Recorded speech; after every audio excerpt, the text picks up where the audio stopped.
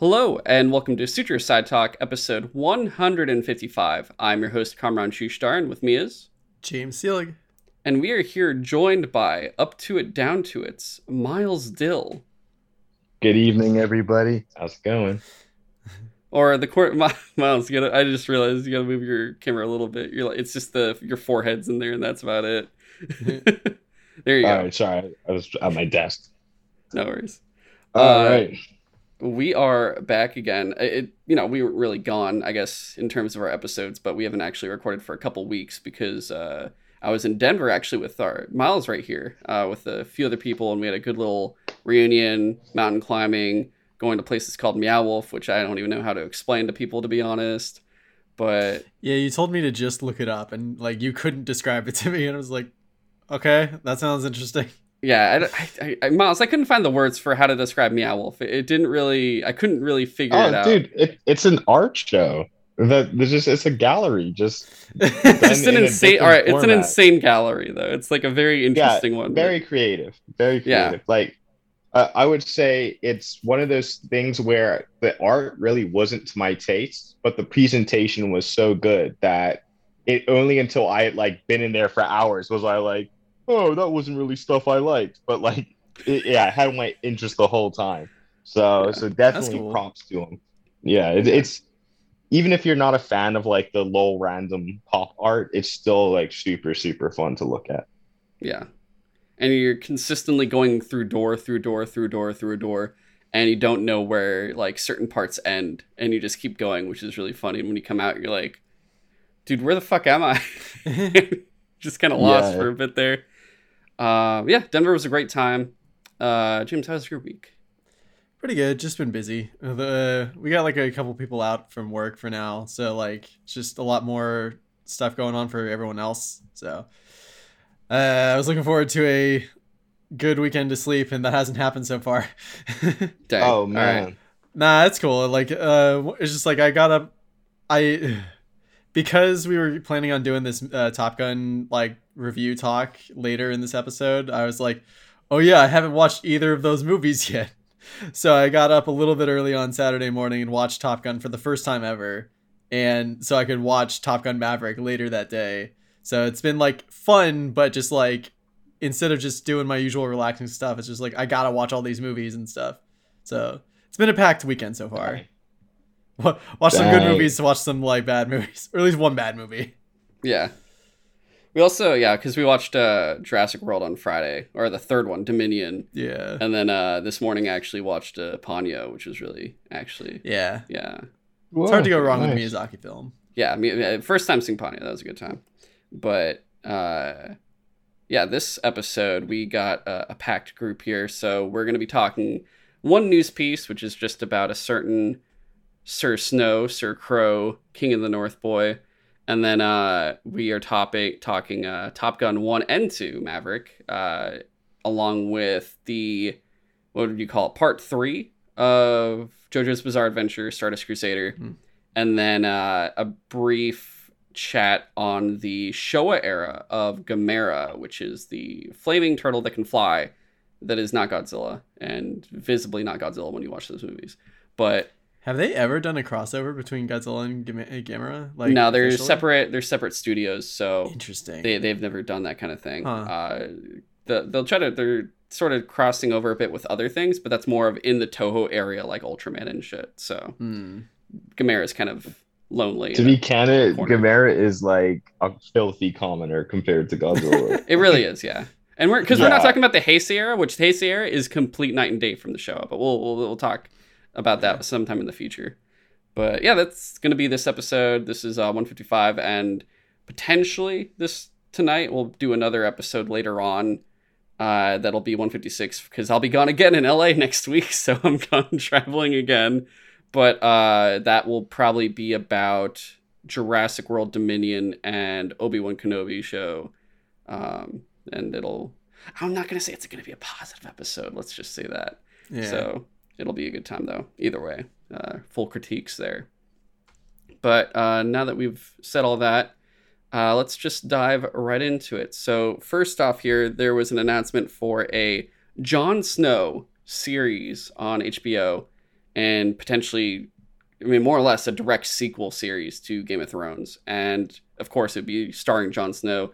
It is going to have Kit Harington in it, and he's the one that actually apparently started the idea. He pitched it, and they're going for it, which, as everyone's probably seen by now and all the announcements we made before talking about them, where, House of the Dragon is coming out soon.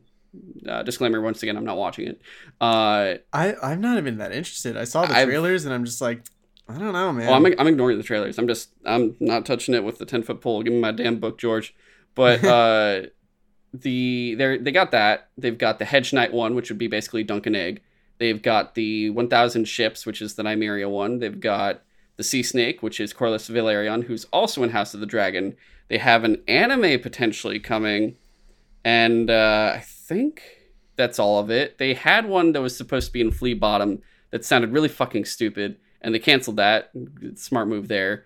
And then, there was The Long Night, aka Blood Moon, which potentially was going to probably be the one thing I would have actually watched, and they canceled that after already making a pilot. So I think that's everything they've been working on, but now there's this Jon Snow one that apparently has been getting worked on for a while, and it was just the only one that was actually kept under wraps. But George Railroad Martin himself will be involved in it. And he's pretty much said, Kit's team have visited me here in Santa Fe and worked with me and my own team of brilliant, talented writer consultants to hammer out the show. Currently, it sounds like it is in the script stage of development, so it's pretty much early in pre-production. We won't see it for a while, considering, they'll probably be... I would imagine HBO, Warner Brothers, is trying to do what Disney's doing with all their Star Wars Marvel stuff for Disney Plus, where they're kind of having different blocks of rotating things. So here's Marvel, here's Star Wars, have fun. I'd imagine you'd potentially at this point get 1 to 2, maybe 3 then, Game of Thrones shows in a year at certain points, depending on the season, and alternate out with things like Westworld or whatever DC shows are happening now. So I'm imagining they're trying to grow it at that point.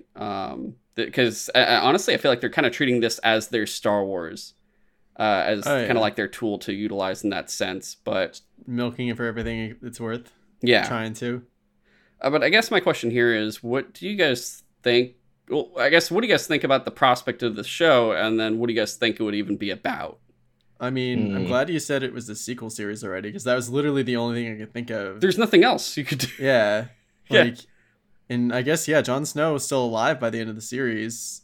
I mean, didn't he just go back to the Wall, though? No, he went back in the North. He just went back beyond the Wall with the white, the Free Folk. So I guess that might be interesting if we get to see, what happened with the Free Folk after, everything happened. Because, I mean, I did always find their, lives beyond the Wall interesting. It's just, so far in the books, we didn't get much until they decided to or before they decided to, march back down south to safety. So I don't know, could be interesting, but it's just so much. I don't know if it's just how badly Game of Thrones ended that it just turned me off from even trying, wanting to see them try to do anymore. But I really like that character. I want to hope it could be entertaining, but I don't think this is necessary at all. Right, Miles, yeah, what do you think? I agree. I think it was inevitable that regardless of how it ended, the show was immensely popular. I mean, to think that it was a show that I actually was being a hipster and refusing to watch because I thought it was dumb, and then myself got completely enamored in it, and then then it has kind of that fart ending. I think people probably got to brace themselves because they're going to throw a lot of darts at the board. I'm sure they're going to try every single type of medium in every single type of way to see if they can make another profitable show. Just it's just too enticing for any sort of studio to resist, especially who owns HBO? Is that Warner Bros? Warner Brothers. Yeah. Well, now Discovery Warner Brothers, pretty much. Discovery. Yeah. Warner. Right. Yeah. Yeah, Discovery Warner Brothers. Those execs are definitely going to keep. It's kind of like Aliens. No matter or Terminator. No matter how many bad movies they make, they just think that they have a hit somewhere, So the only thing I could imagine is going well is Kit Harington. I haven't seen him in much content since Game of Thrones. Yeah. So he really could have been just sitting on his bag and being like, well, the only thing I would go to work again for is Game of Thrones. So he might actually have the passion to make it work. Like being that to him it's probably his character. Everyone sees him as that character. I'm sure R.R. Martin's, I guess, career as a showrunner now rather than an author is Yeah. definitely going to throw his hat at it. Yeah, fuck my life. Yeah, I think it's a very clear example of, I mean, you see it with Game of Thrones, and like by extension, I think a lot of like new age media is they're like glorified screenplays. Like I think R.R. Martin only wrote those books until he got a screen deal. And as nihilistic as it sounds, and I don't want to antagonize Carl Rob Revere, a hardcore fan, but I don't think he has any intention of releasing that book. I wouldn't be surprised. I believe it. I'm at this point where I'm just like, fuck. Like that's a sad thought, but it's honestly not inconceivable. Yeah. So what I think is, well, one, Kit Harington's been, I've only seen him in like two other things. One was Eternals, where he is going to be the Black Knight. Yeah. And, you know, it's not going to be like a whole thing like, I guess, Robert Downey Jr., considering like the next time we're probably going to see him is Blade, which doesn't even have a release date yet and probably won't come until 2024 at the earliest, maybe 2023 if we're lucky, but probably 2024. And then, which, you know, being Black Knight will be fucking awesome. But the other thing being, you know, he was in How to Train Your Dragon. He was, I forget what his name was, the Dragon Hunter. Yeah, he was the Dragon Trapper in the second one with the big muscles that What's-Her-Face liked. And then he was in the third one too. It was like something son of something. I forget. But yeah, I know what you mean. He was a surprisingly funny character. Yeah, he was enjoyable. And then he was also in that movie Pompeii, which I never saw. And then you can imagine what happened there. And then he was in a limited series called Gunpowder, which I also haven't seen yet. And I think that was after Game of Thrones, but I could be wrong. So he's been doing some stuff. I just don't know, you know, everything he's been doing. And then otherwise, I'd imagine the showrunners will not be D&D this time. It'll be, considering they're working with Netflix right now, so it'll be new showrunners that won't potentially fuck it up as much, because they'll at least have a better idea, especially with Kit Harington being like, hey, can I kind of direct my own character to a certain extent, like kind of see the direction he can go? Because I can imagine, you know, a lot of people were disappointed with how it went with him, especially like, you know, we were all waiting for that Night King battle. We didn't get that Night King battle. And Jon Snow kind of got the shaft there. And then just also got the shaft at the end where he's like, all right, I'll see you guys later. I'm going to go beyond the wall. See you, have fun. But the only thing I could think of is either the White Walkers will potentially come back, or some similar type of threat will return that needs him to do something about it. Because otherwise, like, what else is it going to be?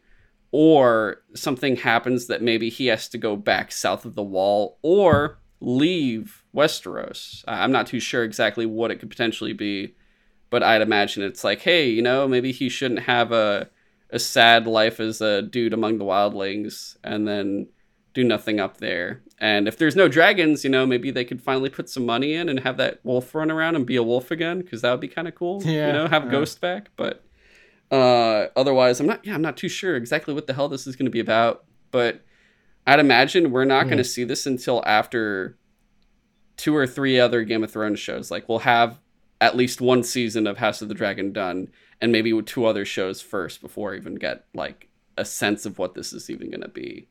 So it's going to be far along. But, you know, like I said, I'll check it out if I get my Winds of Winter. Maybe that'd be nice, George. But enough of the news here. Moving on to Top Gun, guys. So, James, you watched it for the first time. The original movie from the 80s, starring Tom Cruise. And it's the, I would say, a high-tier bro movie, if I do say so myself. But how was your thoughts? Things in that. There's definitely a few things in that like don't quite age well. Like Tom Cruise literally following that woman into the bathroom and being like, "Yo, you sure you don't want to fuck me?" I was just like, oh no, that would not happen today. I would hope, but it probably still does. But it was an entertaining movie, but I didn't quite understand why it got like such the following that it does. Except for that, like the cinematography of the movie is like fucking insane. Like just you got to remember that this is back before they could really do like special effects, like computer like CG planes and stuff like that. So they had to actually fly these planes and like film these planes and other planes. So it's just like I can see how the amount of work that went into it was like a lot, and so it makes me enjoy like that there are movies like that, or at least there used to be movies like that where they would actually spend that much time and effort to make it look real. And I think that's one of the reasons why, I mean, when we get to it for Maverick, that like they really put the effort into trying to use as many practical things as possible and just like real planes, like, and not CG stuff for the most part. So it felt like, I don't know, I was much more into Maverick than I was the first Top Gun. I couldn't tell you why. It's just like that I enjoyed Top Gun, but I really, really liked Top Gun Maverick. I thought it was so amazing from start to finish. Okay. Was there anything that I guess that stuck out to you about the first one? I don't know. I really appreciated seeing Maverick go from like being super cocky and like I'm the best of the best, like from the get-go, and then like he has his tragedy with Goose where like Goose dies and he's like super shaken by that. Like he basically can't pilot like he could before because he's scared. And then the way he's finally able to get over it by the end of the movie and like save his friends from like that one dogfight at the end, and like just to have that payoff at the end where Iceman finally is like, you could be my wingman any day. Like I liked that character progression. Like it felt like there was a good pace in like progression throughout the movie, and it wasn't just like a decent action movie. It was like actually good characters and stuff throughout it, which is also I guess why it was really satisfying to see Iceman come back for like even just the one scene in the second one. It was a very heartfelt send off. For sure. What about you, Miles? Did you rewatch the first one before you saw the new one? I watched Top Gun for the first time at work before I went to go see Maverick. Yeah, I put it on my phone actually, and just had it next to my computer while I was working. And one thing to add. Oh no, hang on.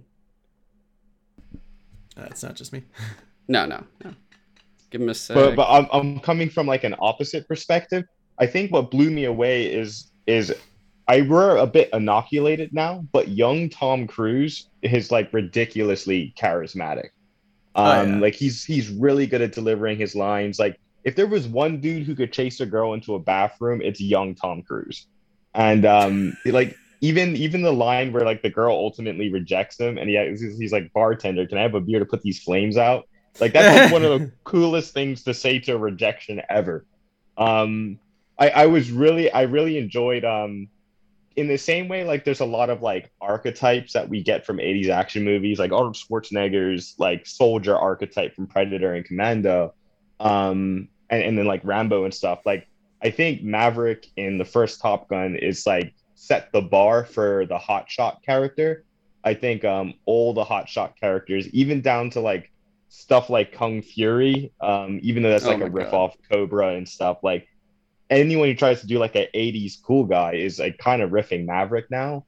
Well, yeah, like that's kind of what they've always been doing. I can see that type of loose cannon type guy, yeah, the wild card. Yeah, like I don't think there was a character that did that type of character better until maybe like Will Smith in Bad Boys was like the next time you had a character that was kind of cool like that. And yeah, the cinematography, insane that they filmed this like all analog. And another thing I liked too was the Top Gun series, like 1 and 2, and especially like the first one, they never ever overextend themselves. Like they don't try to concoct a political scenario to make an enemy. They just say it's the enemy and they have MiGs, and then you just kind of left to your own devices. They don't go overly into his backstory or nothing. They just keep it like it's planes and they're training, and there's a lot of like rivalry between all these pilots. So I thought it was like really well done in terms of like a technical project. And then conversely, what I liked the most about Maverick was in everyone's been trying to do the nostalgic legacy sequel, like so many different ways, so many different fictions, from games to books to movies. So I thought it was really refreshing because it was the first one I can think of that just nailed it. Like just it was Oh yeah. better than the original. It's not like they threw the original in the garbage and tried to reinvent it. Like they just knew like that you came here to see planes, Tom Cruise, and a story about like getting over yourself, which Yeah. I think was pretty gnarly. Yeah, like when me and my brother left the theater, we literally were both saying like this is one of the best sequels we've seen, like maybe ever, because like Yeah. we were so worried that like the first Top Gun came out like 30 years ago or something like that, like maybe more at this point. I honestly I'm so bad at math, but and I can look it up. But the we I when I first heard they were gonna do a sequel to Top Gun, I was like, really? After this much time? Like that's definitely gonna be a cash grab. It's gonna be not important, not necessary, and it's gonna be a waste of time. And I went to go see it because everyone was raving about it, and I was just like, no, that absolutely was like maybe you could maybe argue that it wasn't necessary to make a sequel to Top Gun, but it was absolutely worth your time and just like Mhm. fun. And like you said, it does the first like everything the first one does, but just better. And it doesn't like throw the old one in the trash. It's just like it acknowledges everything that happened in it and builds on it. And it's just I Mhm. thought it was really really well done and like a worthy sequel to a maybe not one of my favorite movies of all time, but like I can see why so many people like it. And like it's cool that it seems clear to me that Tom Cruise and everyone involved in Maverick they cared about making this a good movie, and they Yeah. succeeded. Yeah. Yeah. I do It- think that's a really good point, James. That's what struck me the most was like you can tell these guys were like this movie can't be bad. If we're gonna dig this out of the grave, we got to Yeah. make it worth it. And yeah, so far they did. yeah, I think so. For me, it was the second time watching the first one, and I hadn't seen it for a while. And I come in watching it, and I'm like, oh, I'm definitely understanding it more. It's one of those things where when you're younger, you're watching it, and maybe not everything's registering with your head. Just kind of like when you watch something as a kid for a kid's show, and then you watch it as an adult, and you're like, there's a lot of adult themes here that I Yeah. never realized existed here. It's kind of like the same thing even with this, but more just understanding. Like, I going back to when Goose dies. Like I could have sworn when I was younger, I'm like, oh yeah, doesn't he get killed by Russians or something? And then I just see it, and I'm like, no, it's just an accident. They're not even fighting anybody. It's just a practice Yeah. run. And I'm like, oh, well, I don't remember this. And it was just so interesting seeing how, like, I mean, in the 80s, they do still have certain points of like cliches, I guess, where it's like, oh, the guy with the family is probably going to be the one to die Yeah. potentially. And that happens with Goose. But they are able to create pretty iconic moments with the movie where they can bring it back subtly or present it as a big standpoint of a flashback or PTSD in certain aspects for the sequel and really make it like highly effective. And also just going through it too, just watching how everything goes of just, yeah, there's the misogyny in it. There's like just the bro pilots that are just like, yo, dude, like I don't trust you, you're a loose cannon, and like all this stuff with Maverick where his father was in Vietnam and he went like MIA, like they don't know what happened to him. And odds are he was pretty much shot down, like he got killed in action at that point. But you kind of see like how it makes him why he is a loose type of cannon because he's kind of like wild and out there without any control because his dad wasn't really there to help him out for that kind of thing. But also he's trying to prove himself to show like, well, that's not going to happen to me. I'm going to make it all the way through, and I'll keep coming back. But yeah, no, It was a good time. I enjoyed, like, it's funny because you don't really, besides the very beginning where you do have the classic like Mig picture moment where he's like cheese, awesome. and then like just gets that photo.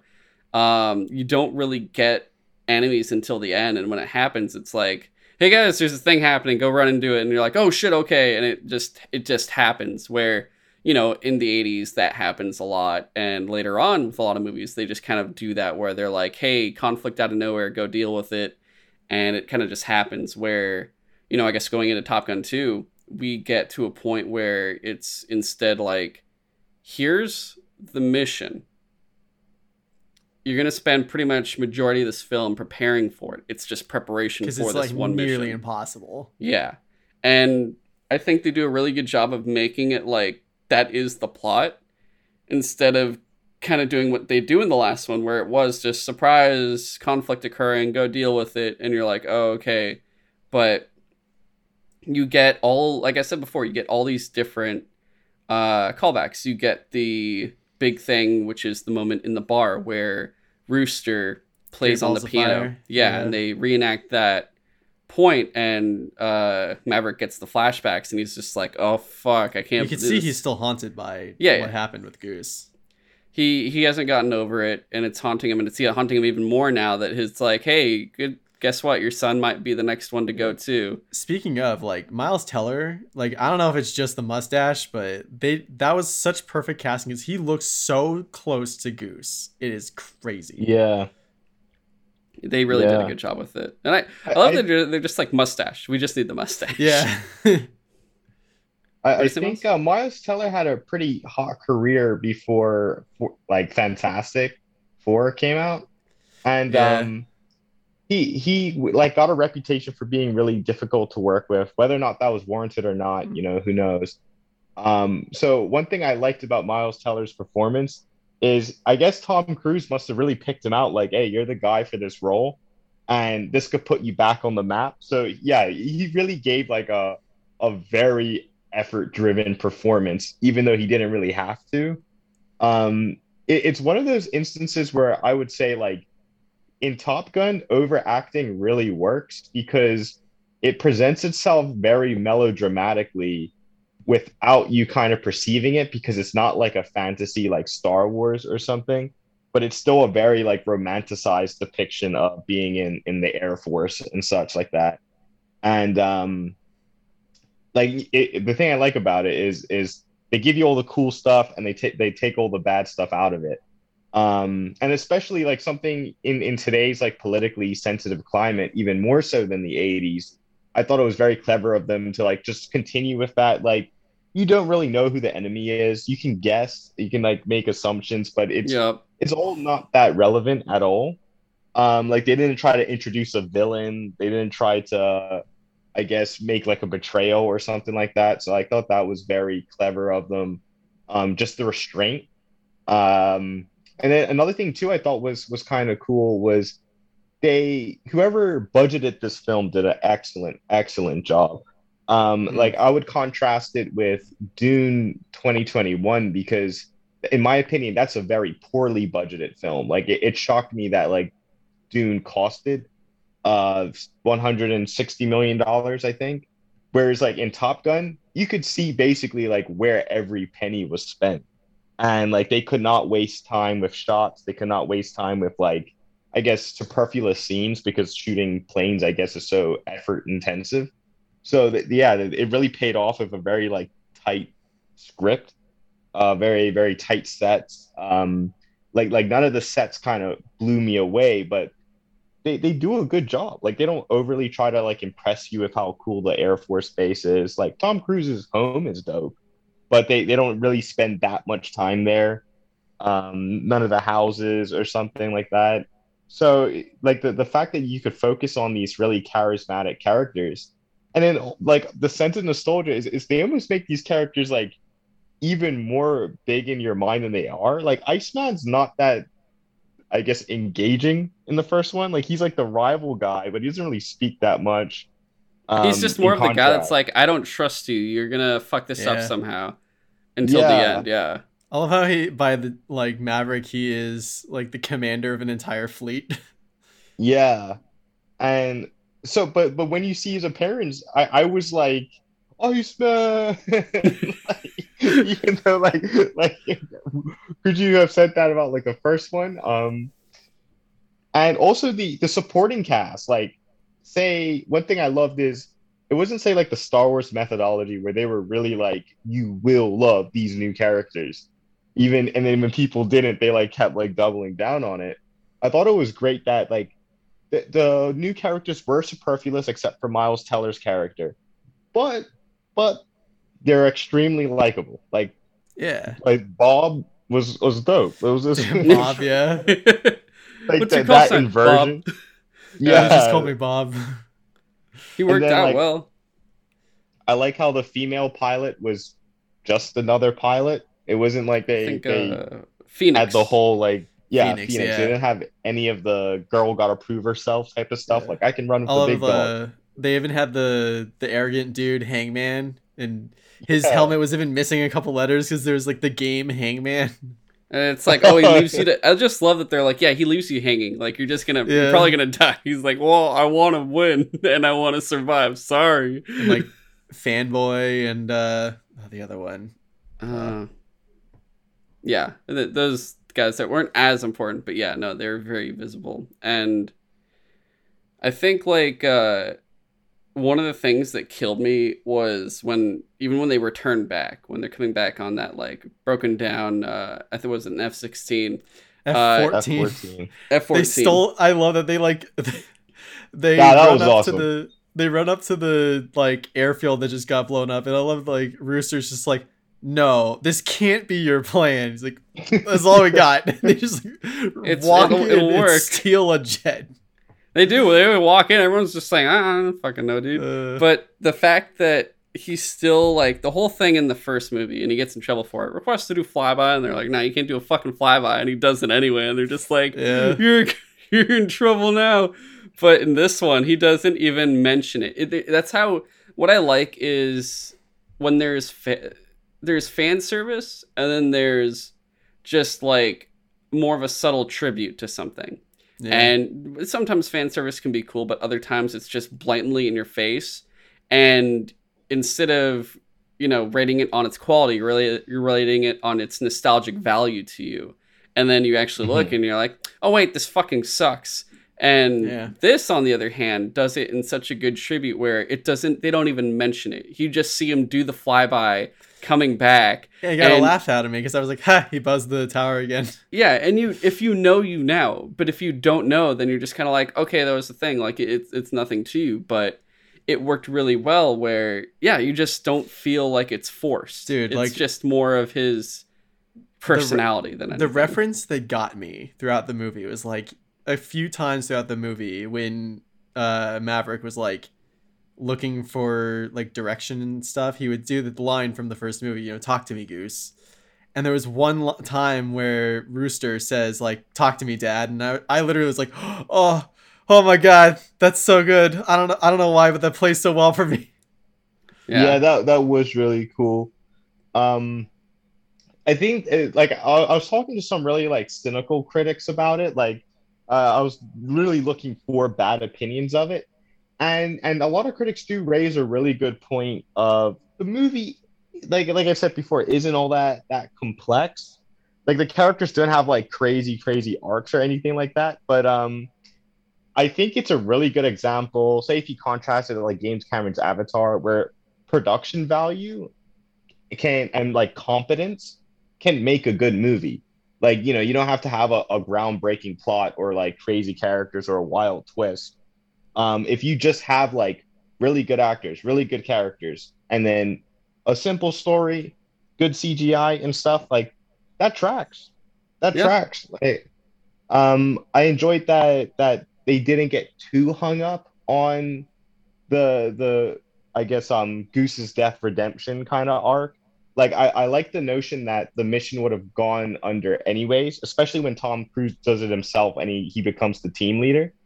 I thought it was super dope that the movie had stakes, even though you didn't like. Only after I finished the movie, I kind of realized that like, the movie doesn't really have like that.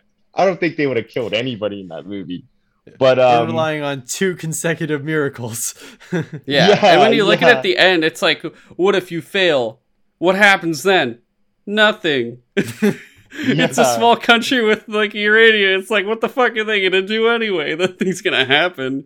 So it's really, it's more of the mission itself is when you, it's that funny thing where when you really look down on it, it's like, oh, it's just American imperialism. Just like going, well, no, only we can be that cool. You can't be that powerful. Fuck you. We don't care where you are. We're just gonna fuck you up for no reason. And they just come in and do it.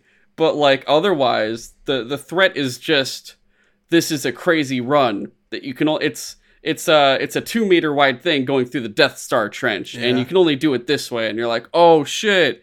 Like, it's just the performance of the flight itself, not the stakes of the mission itself, really. Yeah, I think, like you said, Miles, I really appreciated that they didn't go too complicated with it.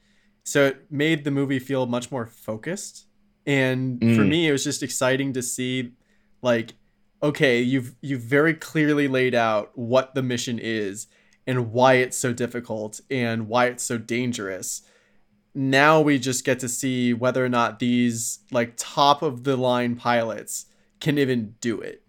And like, I love the scene where like John Hamm is just like, yeah, we're running out of time. All you've done is like essentially prove to these pilots why the mission can't be done. So I'm taking over now. And then like before he leaves, Tom Cruise like steals a weapon or steals a jet and shows them how you could do it even faster than he was telling them to do it. And they're just like, oh shit, it can be done. Like, that was fucking cool. Yeah. Very much so. I do love that they're prepared to be like, yeah, just fuck it, just let them die. Just have them, send them in, and then once they get it done, they'll just probably die, and that's it. And you're like, oh, okay, cool. But yeah, it was interesting the way they pulled off, and the fact that like, you know, there's so many fucking SAMs that they have to deal with to the point where that shot when they get over the second mountain and like they hit the SAM like targeting airspace, and you just see like the missiles crisscrossing over the, like they do that like really high up aerial shot and you see all the missiles flying across the air. It was so like, dude, there's so many shots in this movie where I was just like, holy shit, that's fucking cool. Yeah. Have you guys played any of the Ace Combat games? No. I actually have only played Blazing Angels Squadrons of World War II. Wow. Well, if you guys get a chance, there is the Top Gun DLC they released for Ace Combat 7. And one thing I liked about watching the movie is very clearly you get like the stuff, because you play the game, there's a lot of cool stuff in the movie that like obviously the movie really influenced the video games. And there's a mission in that where it's the same thing, where there's like a SAM sites all up on these mountains, and the problem is you don't get like special weapons. So what you have to do is basically like fly directly above these silos and then laser guide in like a B-2 bomber's bunker buster missile, and then like destroy the ICBM silo, like the reinforced structure, and then laser target another one to destroy the actual missile.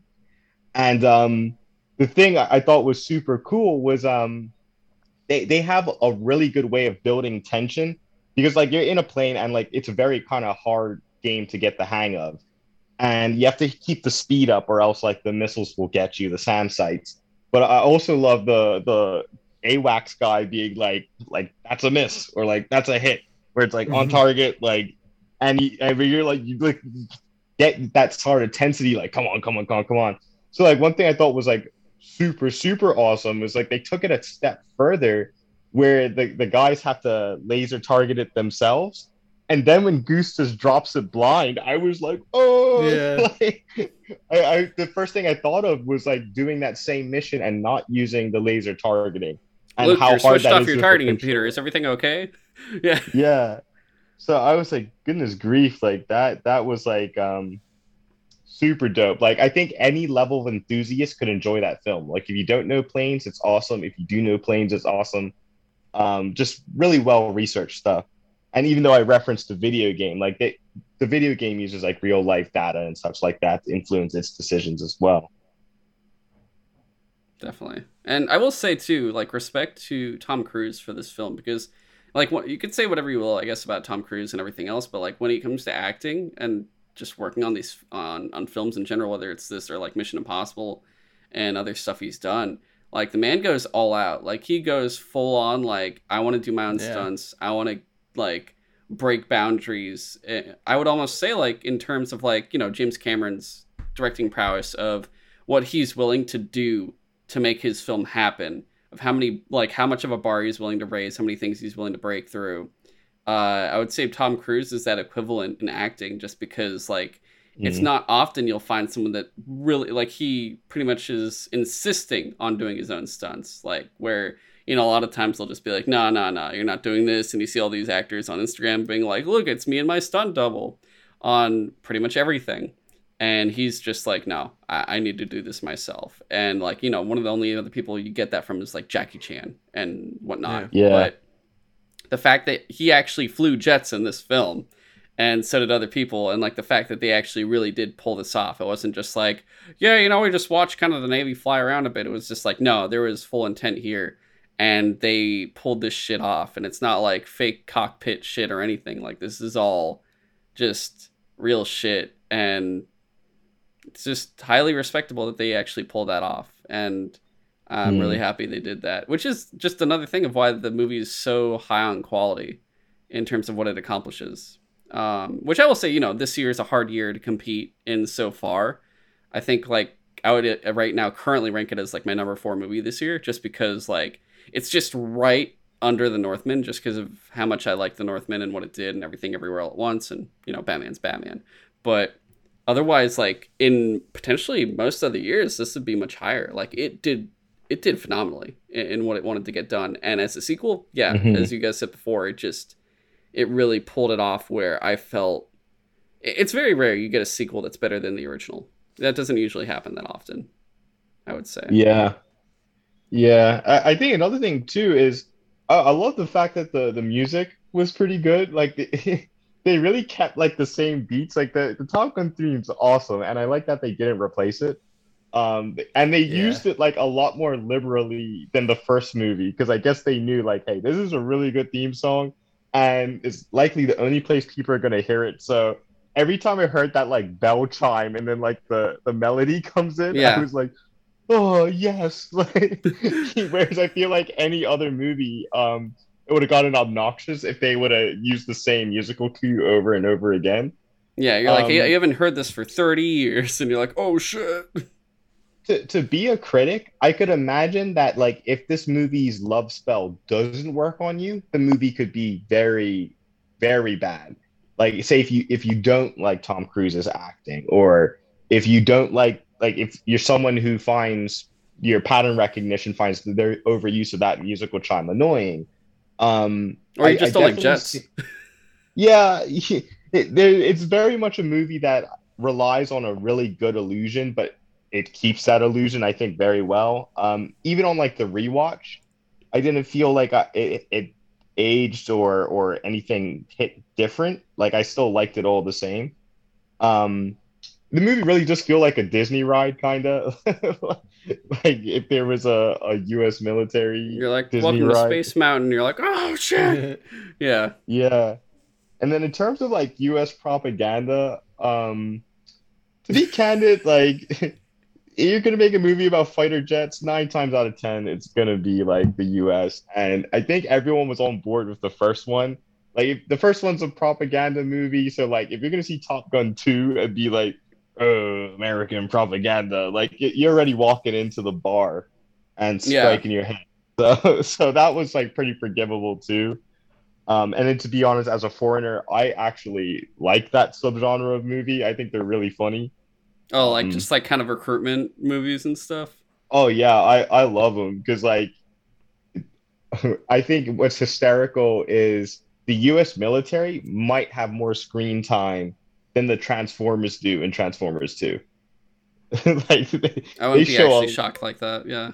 Yeah, they show a lot of army guys in that movie. Well, I liked it. I thought it was cool. So Top Gun, I think, was just like an extension of a subgenre that, to be honest, I thought it was kind of gone. Like they didn't really make blatant recruitment movies like that anymore. Now it's kind of left up to video games.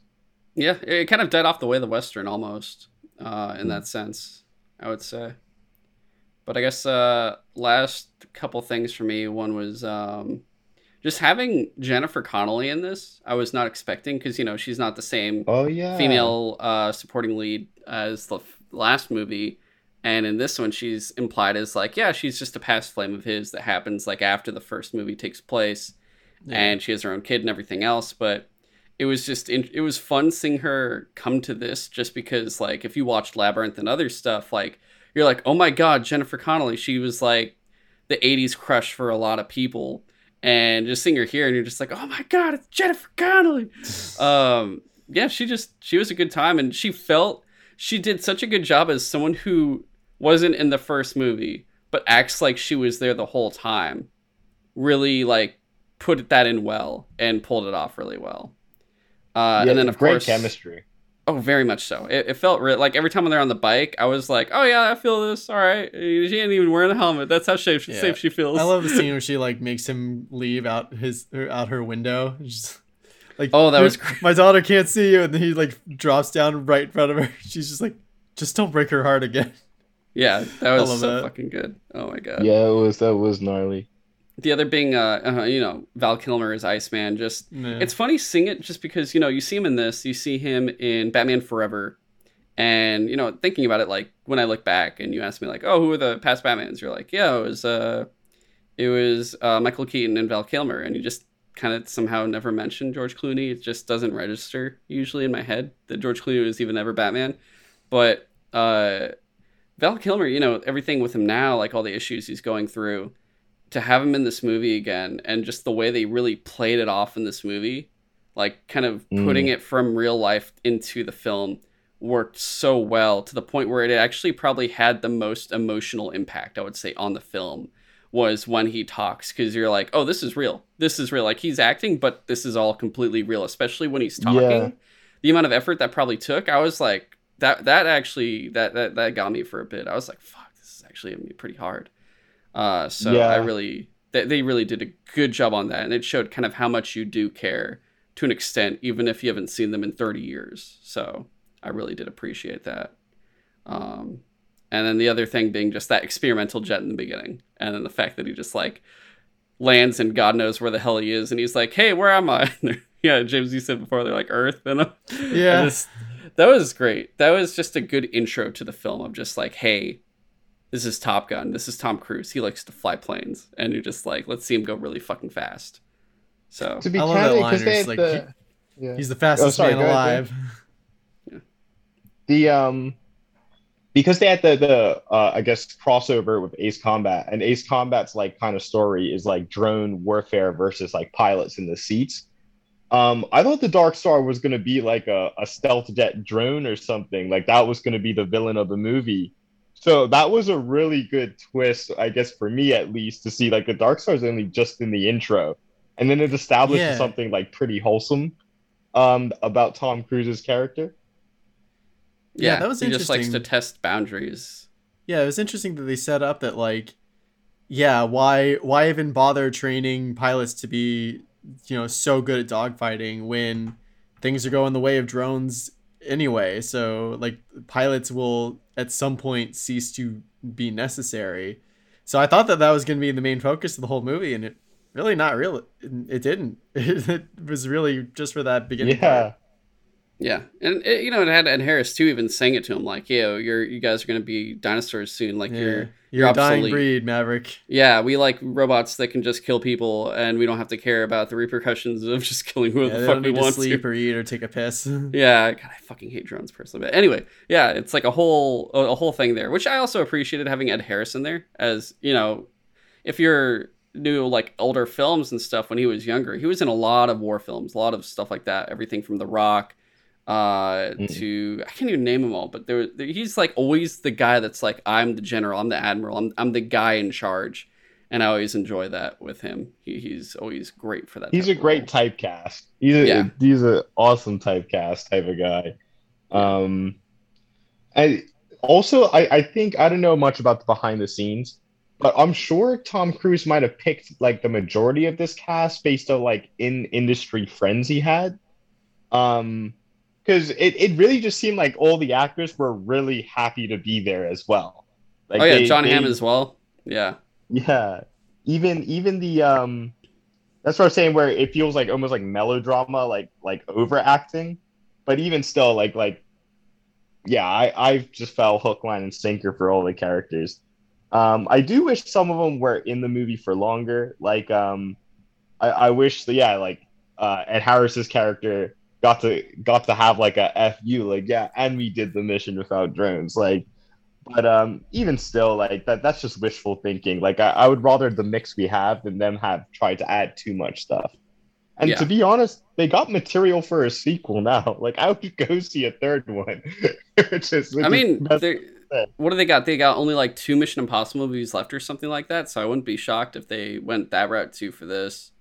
But also like yeah, you know, the characters like Hondo, who is his assistant throughout the whole thing, kind of like the guy that helped him out through it all, from testing that first plane, the first like jet, to just helping him train the other fighters.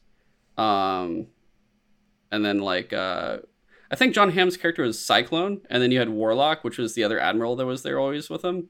It was oh just like, yeah. Maverick, take it easy, dude. Like, you're I gonna did piss him like how off they more. were ex-pilots too when it showed everyone's call sign. Yeah, And then also I loved how it like showed them as if they were in like an earlier movie where you're like, of course, it's Cyclops and Warlock. Like, I know those guys. yeah, It's that just was like great just though, random new dudes. definitely. And I guess my final thing for you guys, final question: if given the opportunity to ever be in that situation, what would your call sign be? Oh, huh. Yeah, I can tell you right now, mine would just definitely be kaiju. So that would be mine That's a personally. good one. Yeah, I might have to think about that. I don't know. To be honest, what I thought was really funny about Ace Combat 7 is I had gone by the moniker Count before that game came out, and then there was a guy, like a character, and I was like, that guy's cool. And then his call sign was Count, and I was like, whoa. And then the nickname I had before that was Wise Man, and then like a character that like shows up, I was like, Wise Man, and like I, I I was glad to see that their mind was in the same place. I would use Count as contrived as that is, but it has to be something kind of disparaging. So because my last name's Dill, I think my call sign would probably be Pickle since other people pick it. They're not gonna let me use something as cool as Count. So yeah, it'd probably be Pickle. Okay. Yeah, off the top of my head, the only two things that I can think of that might make sense for me are like one of my favorite heroes is Spider-Man. So maybe my call sign would be like Parker, which is also like kind of a joke that like I fucking hate parking. And I know it's like different. It's like jets versus I cars, crashed the jet. Yeah, you're just like just but come down like onto the carrier. kind of like how they called Hangman because it's like a play off of like, oh, he just leaves you out to dry, like he Yeah. leaves you hanging. So maybe that could be a joke. The only other thing is like I go to the gym like all the fucking time, so maybe like gym rat or something. Okay. That's like the Dumbbell. only two things. Yeah, Dumbbell, that'd work. Yeah. Yeah. Which I will say really fast. I think honestly, out of all that generation of pilots, I'm pretty sure Hangman was probably the best one in terms of just skill. I know Oh Rooster yeah. was supposed to be the big pick, but no, Hangman was easily probably the one that was like, Dude, I love yeah, that at the end of the movie when he saves them at the end and he's just like, "You're looking good, Hangman. I am good, Rooster." it's so Yeah. fucking good. I'm a big fan of like they didn't have the obvious like Hangman gets humbled or something like that, where they didn't Yeah. like kill him off spitefully. Like he just stays Hangman doing Hangman stuff the whole movie. But like by the end, you just like him. He did have that one moment where like he didn't get picked for the active like duty roles. And so like he went over to Rooster and like kind of shook his hand and was like, "Give him hell, like Rooster." Like so he had like a nice moment like that, but he still definitely is like a cocky dude. Yeah, you definitely get that Mm. sense of Maverick Iceman with those two by the end of it when they get out of the cockpits. Like Yeah. you do feel that easily right there. So that was really good. For sure. Like I definitely like I would watch a gosh, what was Goose's son's call sign? Rooster. Rooster? Rooster, yeah. I would watch a Rooster Hangman Top Gun spin-off. I really would. Dude, yeah, that'd be pretty good. I'd see that. Yeah, I think it'd be a good time, honestly. But I guess moving on, it was a great movie, honestly. You guys, if you haven't seen it, go check it out. If you're waiting, I assume it'll be on Paramount Plus at a certain point. But because the whole thing is Tom Cruise, he also fought for this to be in theaters. He was like, I'm not putting this on fucking streaming day one. Like, you got to go into the big screen and see this, which I saw in Dolby Cinema. So superb with the fucking Dolby Atmos speakers everywhere. It was amazing sounding, I can imagine. Especially with the jets. It was so pure. But moving on to JoJo's Bizarre Adventure Part 3, Stardust Crusaders. Where the show changes entirely. Yeah, it changes entirely. Like, I had people telling me parts of it, not like the whole plot or anything, but just like, I'm like used to Haman and stuff, and they're like, oh, that's not going to be a thing anymore. And I'm like, what? And they're like, yeah, it's no longer a thing. It stands. And I'm like, what the fuck, stands? What does that mean? I love the explanation for that name. It's like, because they'll always stand by you. Like, okay, sure. Yeah, and I love that they do a good job of, like, Haman was just, you're using your own skills, but in stands they are very clever in expanding it that way, because they're like, now you have these cool kind of like, not Pokemon Digimon creatures, but they have these cool like characters that are now like invisible, but they stand by you, and then they're there with their attacks. Like what was this? Was it Silver Chariot? Was that one? Was that? That was Polnareff's. I think the weirdest one is probably like Jonathan Joestar's thing was like Hermit Purple, and it was like a bunch of vines. Yeah, because it's like I could take over electronics and stuff, and like he. Oh yeah, that I totally forgot he could like smash a camera and do like a future picture. Yeah, they were able to figure that stuff out. But you had those. You had what was Jotaro's one called again? Shining Diamond. No, Star Platinum. Star Platinum, and he's like, and I was like, oh my god. Like, I didn't get it. One of my friends kept telling me, he's like, well, one, you're gonna get like what they call JoJo brain rot, and two, you're going to notice like a lot of the stuff that he once sent me like here's like JoJo stuff without context. Dude, so many memes out of this show at this point.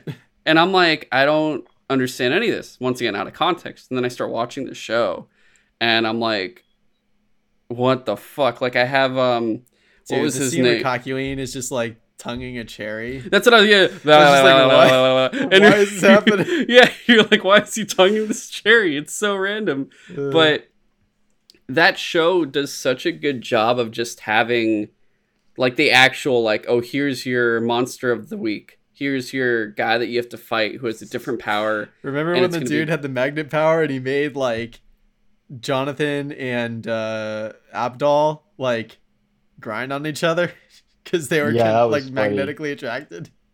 Yeah. Oh god, that was funny. I gotta say, JoJo is like up there with Metal Gear for just like raw creativity. It's stuff that you truly cannot predict what's going to happen next, no matter how cynical or well-versed you are as a like consumer. I think that's one thing I liked about all of them. And I think like the Curveball season 3 or part 3 really gives is, like the show is not opposed to completely changing everything, even though like the overarching story stays the same.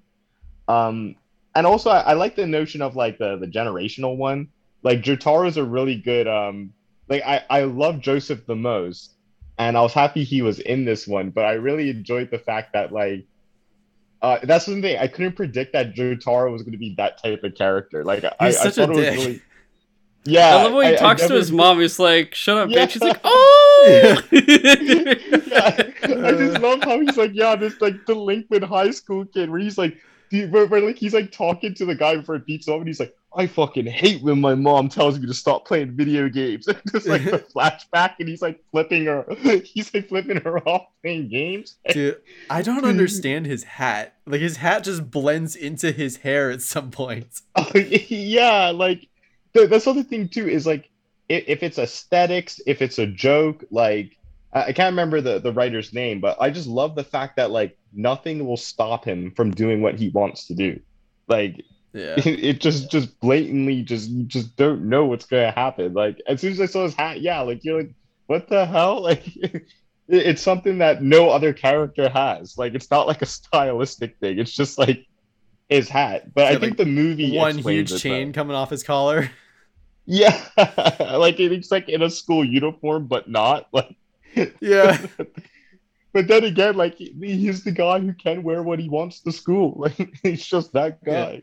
And then somehow, like, yeah, by the end of that story arc, when he's fighting uh Dio, like that was intense and insane. You're actually just like, damn, Yeah, I want to see Jotaro like fuck this guy up. Yeah, and I it's I like wish. go for it, Miles. Oh, sorry.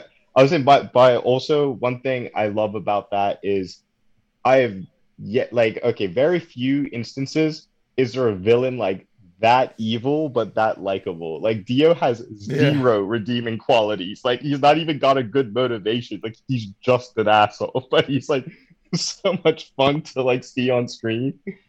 Just Yeah. like in the original one with He gets Jonathan. into the cab and he's like, just drive on the sidewalk. There's enough space. The guy's like, Yeah. okay. Yeah, just starts forcing him to run over people. I was like, oh my god! And he makes it the politician do it too. He's like, do you know who I am? And he's like, yeah, you'll be dead if you don't do it as I say. And he's like, oh, like, oh god, that was crazy. But even going back to like with Jonathan in the original like the part one, like the whole thing with Dio, he's just like, I'm gonna make you look like shit because I can, and he's just such a piece of shit throughout the whole thing. It's like at least with the I forget what they're called, but the gods from the second part where they're like Yeah. those ancient guys, and they're at least like they're ruthless, but they at least just have like, we're just doing the thing because we just want to rule the world, and again that's all our goal. Where Dio is blatantly just like, fuck you. And Yeah. He just you know, He's enjoys just like so making people petty. suffer. Like he's yeah, like so malicious and cruel. Like it's so ridiculous. But hey, I think I was kind of bummed out that like that's the format the show follows for the next couple parts. But then it flips the script again with part six, which I think is just a manga right now, or maybe it's part seven. was it Stone Ocean, or is that No, no, the JoJo Leon, where it goes back to the past. It's like the okay? 1800s again. Oh, Um, interesting. yeah, that's where I think I would resume reading because yeah, like it became. I see why like chapter three is what everyone regards as like the most popular and like what gets a lot of people into the show. But to be candid, like I loved it as a finale. I actually stopped watching after to season three, part three. Like I think also one thing I do love that I think is super charismatic is the subtitles, like Stardust Crusaders. Like I don't Oh yeah. know why he picked that, but It like sounds that's so awesome. fantasy oriented. It just sounds like an adventure. It sounds so adventurous, which they do. It's like Japan to Egypt and their whole Yeah. journey through it. So that's really fun. Yeah, I think that's Also one the thing I really music. liked about the third season was just like the very clear like we need to get to Egypt because that's where Dio's Dio located. is. And they're just like traveling a little bit each episode. So there's like a new location each episode and like a new person to fight.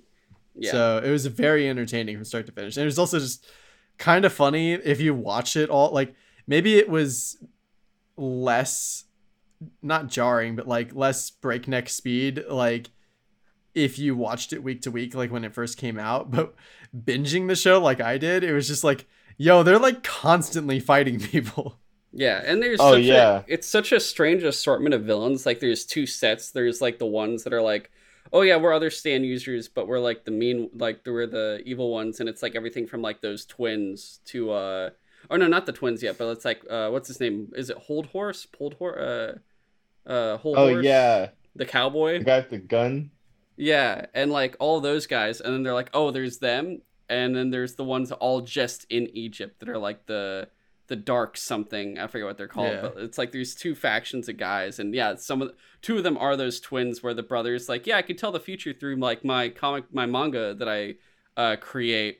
And they have like the ridiculous intro and outro where it's not the standard one you have, and it's like the weird song they have with this weird little manga animation and stuff. That was really great. Or the fact that the older brother disguises himself as Jotaro and then accidentally blows himself up. Oh god, that's so funny. Wasn't it like lemons or something? Like he has like a lemon and he's like, uh-oh, there's a bomb in this. And they're wasn't like, like the whole shtick of that episode, they like somehow the main characters fended off those two brothers without even ever knowing that they were there.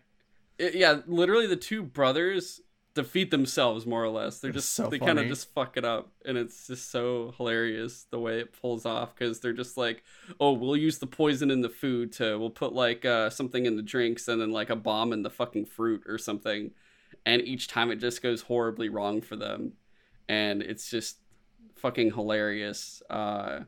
Or like the grandma who is the grandmother of that or the mother of that swordsman guy, and she's like luring them into that hotel place, and Polnareff is the one that kills him, and he's talking to her like, oh yeah, that guy was like a piece of shit, aren't you great, Granny? Like, and she's just like, I want to kill you so badly. Oh yeah. She's like trying to hold it in, and it's the funniest shit. But yeah, you were saying earlier, the music is so fucking good in this. But even like the outro music, where it's like that very nice, good vibe Egypt music, where it's just like it sounds so like. Dude, those are real songs. Like they have "Walk Like an Egyptian." They have "Last Train Home" by the Paul. I think it's the Paul Metheny group. Is "Last Train Home" the one that's like the outro one, where it's just them that's the like outro it's just super song. chill. Yeah, that was really good. I think it's the only anime I've seen with like Western licensed music. Yeah, like I noticed like I think it was part 2. There was a really good outro too that they have. I forget what it's called, but it's like it shows everything. Yes. It's Chris's favorite band. Oh really? Yeah, that's why I was like trying to like get him to watch it, because I was like, dude, your favorite band is like the theme song for an anime. And it's like really funny. But yeah, I think like in terms of like, he's kind of like a weeaboo, but for the West, which I really enjoy. Like you can tell he loves like bands and stuff because he names characters after people or has like their likeness in a show. And then like, I guess depending on how much he likes them, you can tell by like how he treats the character. Like he really didn't like Michael Jackson, which I thought was hysterical. But yeah, it's a man. I genuinely think it left a huge impression on me, just with like how creative you can be. Like I would have never thought a show set in the 80s would cover so many different topics and like points of comedy as well as action. And then the show gets like shockingly dramatic at times. Even though people hate chapter 2, like I know the JoJo community thinks 2's the worst chapter. That was my favorite one. Really? So, yeah, that's interesting. Because I love that one a lot. Joseph. Yeah, just run away. Like it's so. Now it's time for the Joestar special. Run.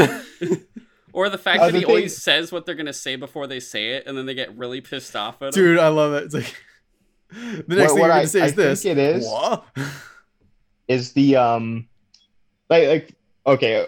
Something I found is a lot of like anime viewing now is like, especially out of the West, where a lot of these opinions come from, in like the US rather, not just the West, but like they watch anime like a genre and not as a medium, whereas I think we watched it as like a medium. Like this was like no different to me than say like watching Top Gun. It's just like a cartoon that happens to come from Japan. So like that's why I think chapter 2 was my favorite. Whereas I think the reason the JoJo fan base doesn't like it is because it becomes like a stereotypical shonen, like that format of show in chapter 3. And I think people just, I wouldn't say it's unpopular, because, you know, the manga still sold millions and people still were really on board with the show to keep watching it. But yeah, like there's even sentiment, like people are like, oh, skip chapter 1 and 2 and just start at 3, which like blows my mind that people would do that. Yeah, I mean, I guess I could see just because it's literally so different after season 3 that you could start there, but it's just like season 1 and 2 are still so entertaining that it just feels like such a missed opportunity or just like such a waste to not watch them because they're still super fun. Very much so. There's like 3 big manga / animes that I encourage people to watch because JoJo's actually the last out of this lineage, but like the Grandpappy one that is just if you want like something just as funny as in like a show that you like just have no idea what's going to happen next is Fist of the North Star. And it's like, I knew you were gonna say that one. Yeah, it's like really serious, but that inspired everyone. You are already dead. Yeah, all the statuesque people, and then like even the characters look the same. Like Jonathan looks like Kenshiro. Joseph right, looks does, like yeah, I can't remember. I think the guy's name's Suki. I can't remember the guy who looks like Jesus, but like he looks just like Joseph. And also like instead of stands, they have like these ridiculous martial arts. Like there's like slapstick moves where you have like no idea what's gonna this move does to somebody. Like there's a one point where like this guy's like, I'm got you with this technique, and he's like I'm gonna count down and you're gonna die. And then Kenshiro's like, well, do the countdown then. And he does the countdown, and the guy who does the technique explodes. Like it's just so out of left field. He's just like, of course, right? No one can get Kenshiro. And the other one's Baki. And I only watched those 2 because of JoJo. I liked it so much that people recommended them. But yeah, like you could almost call it a subgenre where it's like hyper masculine slapstick Honestly, anime / manga. Just super workout, bro. Like just like fit times, because it just feels like at this point I see so many weird like videos that is a combo of like, yo, I go to the gym, yo, here's a JoJo reference while I'm at the gym, and I'm like, oh my god, okay, I see how these things are all lining up with each other at this point. Where it's all these fucking muscular men potentially just fighting and doing all this crazy shit, but you're also laughing because it's so just it's so not obnoxious, but what would you call it? Audacious, I feel like. Of how they really pull everything off, and you're just like, I can't believe this is real, but I'm never gonna stop watching it because it's just such a fucking good time. And even then, like I'm starting to notice now, because of course, you know, I'm still expanding through anime now. I've like gotten through so much stuff where when I very first started, you know, I've talked about this before really fast, like my first things were like Inuyasha and Full Metal. And like eventually I kind of stopped again until Miles, you introduced me through Gundam Unicorn, and I was also getting into Attack on Titan, and like those were kind of like my re-entry, and like I'm like, oh, I want to learn more about anime, and I'm like been slowly getting through small things, but now I'm like watching so many different shows at once to the point where now I've incorporated anime into like my weekly watches with things that are like on Disney Plus or The Boys on Amazon or whatever the hell. But it's like now I'm also like, oh well, here's my weekly anime shows. I gotta go watch Komi and Spy X Family and shit. And it's just so interesting how it's become part of just my routine and rotation, and having different genres within anime now, because it's like one of those things where I'm like, oh, what kind of things do you like? Do you like Disney animation? Do you like DreamWorks stuff? Do you just like anime? And it used to be like that for me. Whereas now I'm like, I look at anime and I'm like, dude, that's just like that's an animation style. Now it's like, well, do you like slice of life? Do you like mechs? Do you like fucking muscle men? Do you like all this other shit? And I'm like, oh, okay, this is much more diverse and wide than I ever anticipated, where there's some things that are too crazy for me, where I'm like, I don't know about this. Because it's just kind of weird, and there's kids, and so, I don't want this. It's too questionable. But like, there's other things to just really expand on me. And going through JoJo is just like, it gets that weightlifter part of me where I'm like getting pumped up, and I'm like, oh my god, this is great. And you're just hearing Joseph Joestar being like, holy shit, my god. It's so funny. Like, I don't know why that would be the only English lines that the Japanese voice actor says. It's so funny to every once in a while see him go like, oh my god. It's so fucking good. And I'm like, I see where someone was like, I'm like, what's JoJo at? And they're like, you're gonna start saying and hearing things like, oh my god, holy shit, yada yada. No. And I'm like, oh, I don't get it. And then I watch it and I'm like, oh, I get it. Oh, fuck my brain. Oh, fuck. Dude, I now understand where that meme came from, where it's like, I'll never forgive the Japanese. And so just like, where would that ever have come from? It's like, Of course it's from JoJo. Yeah, it's fucking Joseph Joestar. It's just like the goddamn Japanese. It's like because his daughter married a Japanese guy and she moved away, and so he's just like, I'll never forgive the Japanese for stealing my daughter from me. Meanwhile, his daughter, okay. Yeah. So like a good point of context is like, so like one thing I do like culturally that explains a lot is just Japanese people feel like kids can handle different types of content. So even like something as gory as Fist of the North Star and Baki, and then even like JoJo's pretty gory too when it wants to be, is those are considered like boys content, like ages like 10 to 12. And I think the humor and sincerity reflects that because like he's truly writing for like preteens. It's almost like the Eastern version of He-Man, like that type of audience and I guess objective in terms of like how you're going to entertain. I just think that because of what it is, it's even more timeless. Like, you know, I watched it as a grown-ass man and it just hit the immediate kid in me, like from the toilet humor to like, even just like off rip what we said earlier, just like how rudely Jotaro treats his mom is just like such a shocking like whoa. You can't say that, you're gonna get in trouble. Yeah, you're just yeah, and then like in front of Joseph where he's like, that's my daughter, and he's like, well, whatever, old man, like you can get it too, like I'll punch you. Like yeah, it's so fucking good. I have to stay in this jail cell. Like it's, oh my god. Also, like even like, the music I'm being gets haunted out of by a demon. Like even the music gets out of control at a certain point where it's that one that's always in every single like I guess you could say a reel or TikTok or whatever, where it's like the one that's like do do do do do do. Oh, like, dude, you know what I'm talking about? Yeah. Jotaro's theme is only second to me in my mind to Giorno's theme in season like 5 or something like that. Like Giorno's theme is just crazy. It's so good. But the one that one that is well known, that is Jotaro's theme, right? That was the one. Yeah, so that one I crack up because now I'm like hearing that so many times out of context, and I'm like, I don't know what the fuck this means. And then finally watching the show, I'm like, oh, I get it now. It's and it's one of those things where, you know, there's so many long form animes that I'm trying to tackle. And right now, my priority right now is Gundam. I'm like, I want to get through Universal Century. I'm halfway through rewatching Unicorn, which like I said, Miles had me as that entry point into Gundam for me.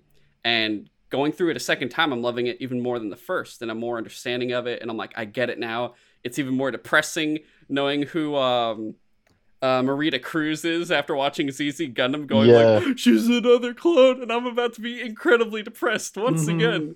Which I also realize with Gundam comes in extreme depression at times when I'm like, come on, why do you have to always just like kill off people like this? It's so depressing. I do enjoy how Gundam's just black pills constantly. Consistently. It's insane. But like going through that, and then once that's done, I'm gonna finish off. Like I'm gonna go through the, I guess, parts 4 through 6 of JoJo, and then potentially attempt to tackle One Piece. But I'm like, oh, there's One Piece, there's Naruto, Dragon Ball Z, and all the other Dragon Ball shit, Evangelion, and I'm like looking at all these massive shows, and I'm just like, oh my god, this is gonna be such a just like. It's one of those things where I'm like, cool, I got these things I can do in the background. Not like watch them in the background because I need the subtitles, I have to pay attention. But like there are these ones I can do when I have the time while I'm watching these current ones that are going on that I'm like are actually weekly and everything else. Even though I think everything wrapped up now. There's not really any anime at the moment now that Spy X and Komi have finished. But it's been a good time just going through all of this. And it's funny because I think I was even talking to Momo about it at one point too, who's been on here before as well. And I was telling her, like, I really hate that y'all did this to me because now, like, anime is kind of, if not equal, if not kind of more overshadowing in terms of my excitement to watch than, like, live action American content. Where I'm like, at the point right now, I was going through and I'm like, oh, it's the weekend. I'm going to watch The Boys first. And then I'm going to get really happy and watch Komi and Spy X Family. And I'm like, what the fuck happened? Like, what? I'm more excited for these, like, little 30-minute animated shows from Japan than I am about, like, all these different, like, streamer weekly or binge shows that are coming out constantly. Even, like, Star Wars. I'm like, yeah, this is more entertaining to me than Star Wars now. at this That's point. why it took I me think so long to get to like Stranger Things and stuff. Yeah. Like something I'll say, because I have some friends who like they still, I guess, don't get it, so to speak. Like they're like, oh, why do people watch anime and stuff? And something I noticed, especially say like watching JoJo or something, is like you look at like a lot of like old school storytelling techniques that I think a lot of creators today they see it as like outdated, or they want to do something different. So they kind of get left by the wayside. One thing I like about anime in particular is they kind of retain everything. Like you can tell when the creators, like the writer, saw something that they liked, and they were like, I have to put this in my manga.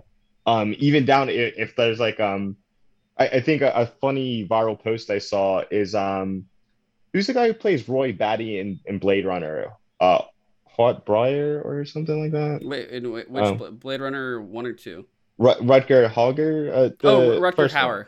Rutger Hauer. Rutger Hauer is like his face. Once Japanese like artists saw it, he is like the basis for so many characters. Like just That physically, actually makes sense. he appears in so many anime, and like that's the thing I like is in something like anime or the manga, they can reuse an actor however times they want. Like it's not like in live action. So in turn, that's why I think it's a very it's almost like the only visual form of media I think that has the diversity and hidden impact personally as music does. Like I think like people's taste in anime is like just as like esoteric or diverse as someone's taste in music. And even down to like shows where people are like, oh, it's like no one likes it but me. That type of thing. So yeah, like seeing JoJo be like this 80s anime movies, like it was like Ready Player One, but like way more tasteful, if that makes sense. No, Like you that get makes a lot of sense. Yeah. yeah, you're definitely doing the Leonardo DiCaprio meme where you're pointing at the TV a lot, but like you don't feel like you're like sawing. You're like, yay! It's Like, more of this like isn't you it. just feel that influence more than that just fan service or something like that, or Yeah, just yeah. And I will say too, I think one thing that I guess I prefer on now current modern day Japanese anime over modern American animation is, or American cartoons, I guess you would say, is the fact that you do actually feel like there's more growth with characters in anime. Like yeah, you see their progression, you see like, oh, this many years went by since the last season. You're like, oh shit, like something like this is happening. It's insane.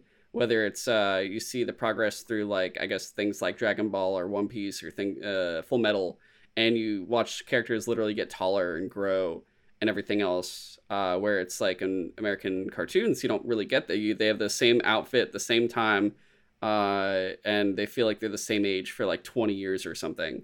Apart from yeah, maybe like things like Young Justice and Justice League, more like I guess the animated DC stuff where you're like, oh my god, this is actually insanely good. But uh, I guess that's like the reason why it's becoming so interesting to me now. But yeah, JoJo's a good time, and I can't wait to watch the rest of it.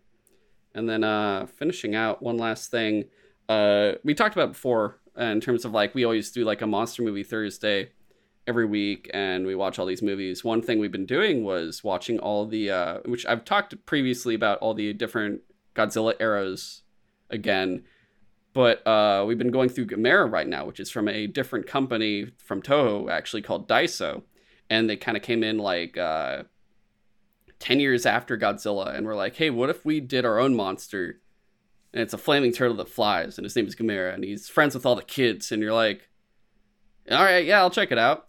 And Miles, we pretty much watched almost every hmm single Showa era film, and we're currently in the Heisei era, which is night and day with it. But watching the Showa era one, it felt very like, felt like it missed the point of Godzilla, where at least with the original Godzilla movie, it was very much about, anti-nuclear power and all that kind of stuff. But in yeah, all the films, there's always a clear storyline with the humans, and there are usually adults. There are kids in it, but they don't like make the kid the main character because they know how ridiculous it gets. So it's like usually a crazy, it gets into a crazy plot, but it still really works because Yeah. it's like all these adults doing something, whether it's like aliens invading or there's a smog monster or something like that. The only And time I can think of where the kid was like really I guess, sort of important to the plot, besides the ones where like Minya was a thing, was like when Jet Jaguar was a thing. Yeah, There was like and that worked one really kid. well. The Yeah, kid got decked though. Yeah, the kid gets the shit kicked out of him by fucking two older men from a town called Seatopia underwater. Oh yeah. And they're just like, yeah, we're gonna keep beating the shit out of you guys, and everyone just keeps beating the shit out of each other that entire movie. But like when you get to Gamera, they're like solely like, hey, look, it's a kid. The kid's the main character, and he also has a friend that's a giant turtle that always tries to save him. And it just feels so random with a lot of the shit that happens in it. Like, I think there's these alien ladies at one point. Miles, correct me if I'm wrong. Remember those alien ladies that come in? This is the show ones we're talking about, right? Yeah, and they're like, we're gonna eat you Yeah. guys. We want your brains so we can learn human knowledge or something. And then the monsters just look so like they feel like they're lacking the creativity that the Godzilla villains had, except for Yeah. maybe one of except for like two of them, where like they just kind of look like weird, just like this is four-legged villain and it has face that looks weird and he just might shoot laser from head, and you're like, okay, thanks Barugon.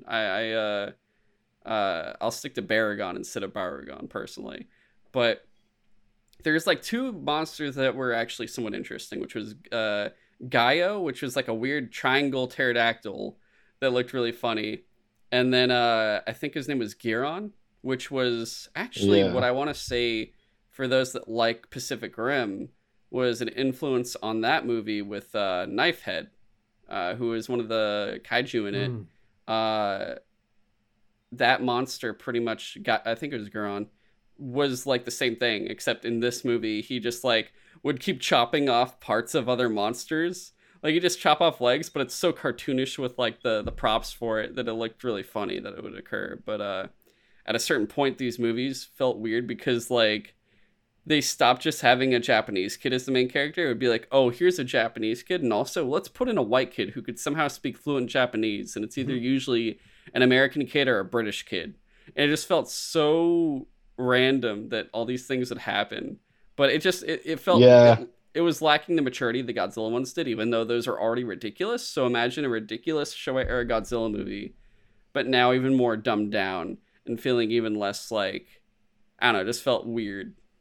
It seems like they're really relying on accidental rentals. Like they're really hoping it's just a tired parent who's just like, oh, this is Godzilla, and then you get it and you're like, this is not Godzilla. And then the movie just has like, yeah, it's almost like the producer was like, basically, we'll bullet point out successful Godzilla movies and we'll do all the bullet points for as cheap as possible in hopes that we can make like the same return. I don't know how profitable the films were, but they are a real slog. Yeah. And I think in terms of the monster creativity too, when you look at Godzilla's villains, they look completely, all the monsters in Godzilla look substantially different from each other, from the color to the style to like whatever even their appendages are. Like if one has fucking hook arms and the other has no arms and he just has 3 heads and wings and shit. Like they look ridiculously different and they're easily identifiable. Gamera's feel like they were all made from the same material, that they look like they're just shaped differently. It's like, oh, this is just different shaped but kind of same monster each time almost. So they don't feel they just don't feel that different from each other. And I think in terms of creativity, they lack there. But one other thing too is just like, it is one of those, I think it's the perfect example of the kid going, Mom, can we get Godzilla? And Mom going, no, we have Godzilla at home. And it's like Godzilla at home and it just shows Gamera and you're just like, fuck. Like, yeah, dude, they are almost irredeemably bad. I can't say they have much charm to them. If you're just like cataloging, like if you're just like raw dog, just I have to see these movies just to say I've seen them, then sure. But I can't recommend those Showa era Gamera movies to anyone. Yeah, and even with it all, like it's one of those. It's funny too because like you look at the original Godzilla film and it's standalone. Like it's very much like, oh, this is a film. You could watch it on its own. It's very much important. I look at the first Gamera movie and I'm like, I remember nothing important of this. I would just say maybe watch like the 3rd one and like the 5th one or something. Like watch the one with the triangle pterodactyl and watch the one with the guy with the knife on his head. and then skip all the others. You could just watch 2 of them and not have to watch the rest, and you're pretty much good to go. I think even one of them has just the B-roll from the other 3 movies making up 15 minutes of the movie, and I'm like, yeah, what are you doing? Why are we watching this again? But one last thing for it was like, the reason Gamera came back was they did a big Gamera collection with Arrow Video, kind of like the Godzilla Criterion collection for the Showa era. And I'm like, I've never seen a Gamera movie. Should I get this? And all these kaiju people online, on Twitter, on Instagram are like, oh, if you're a fan of Godzilla, you're a fan of kaiju and stuff, you gotta get the Gamera movies. Like, just get the collection. It's gonna be worth it. And I'm like, okay. And luckily, it's also on Prime Video. It's included in Prime Video. So I haven't opened my copy yet, my big old box, and I'm like watching these, and I'm like, they fucking lied to me. These are trash. So I'm very much like, I'm going to sell this. And I will say, like I said, we're not finished with it, but we've been watching the Heisei era, which is substantially night and day better. There's only like 3 of them. And I'm like, I'll just buy this little, they have like a separate portion where they're like, you could buy either the giant collection for a shit ton, or you could buy just the Showa era or the Heisei era. And I'm like, cool, I'll just get the Heisei era, because that's actually the only good one. The campiness and ridiculousness in the Showa isn't worth it, especially when you already have Godzilla existing with like 15 movies you can choose from. So that's our, I guess.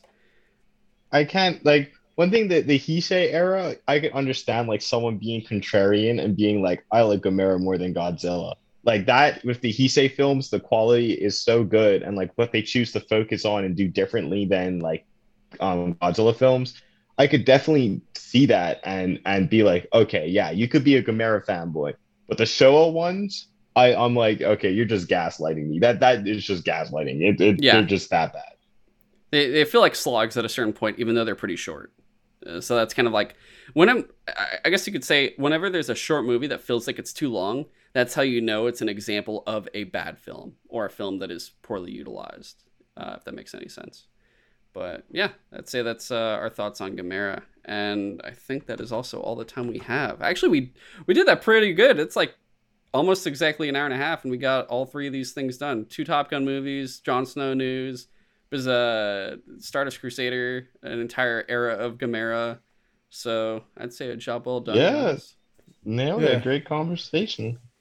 But like I said before, we're going to attempt to do a second episode for the following week, probably focused on Jurassic World Dominion and Obi-Wan. And I think Dominion is probably the least amount I'll ever have to say on any Jurassic movie for the first time.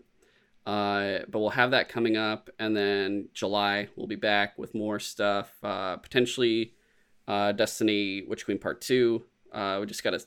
The scheduling is the hardest part for that one. And then we've got other things like the Lightyear movie. Still have to watch that. But we'll have Stranger Things season 4. And I feel like we had something else. Oh, potentially Momo. I'm going to talk to Momo because we have Comey and Spy X Family now to talk about. And potentially Ranking of Kings and some other stuff like that. So plenty of anime, shows, movies, all that kind of stuff, and maybe some games. I don't know, because it's just it's been a little hard lately to do that part, but we'll see what happens. Well, if you guys ever decide to relive Top Gun and play Ace Combat, hit me up. Of course, Miles, definitely. Yeah. And if you guys haven't checked out our newest episode from Miles and I, from Up to It Down to It, we talk about surgeries and injuries, and that's a good one. That was episode 10, I believe. That was more recent, so check that out too. That was a good episode. It was a good episode. And then, of course, you guys can write into Suture Side Talk at suturesidetalk@gmail.com. You guys can send us feedback, comments, any questions you want us to read on the show, and subscribe on whatever platform you're listening on, whether it's Apple Podcast, iTunes, or same thing, really, but YouTube, all that kind of stuff. If it is Apple Podcast, give us a 5-star review. If it is Spotify, if you can rate it, and if it's YouTube, like and subscribe. All those things help us out a little bit. And yeah, check us out on Instagram, Twitter, TikTok. I know I keep talking about TikTok. July, I think it'll happen. I know I keep saying that, but I think I'm feeling really good about July. I'll start having content for it then, and because I just got to edit some little clips for everybody to throw out there, but we'll get it out there for sure.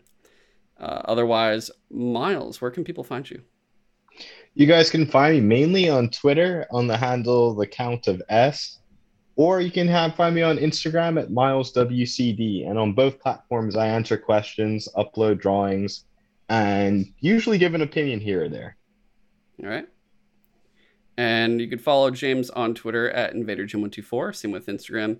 And you can follow me on Twitter at GoGoComzilla and Instagram at Killashush. Everything is all in the show notes there if you want any links to anything, so feel free to utilize all of that. But otherwise, thank you guys for watching or listening. We will catch you all later. So long. Thanks for listening.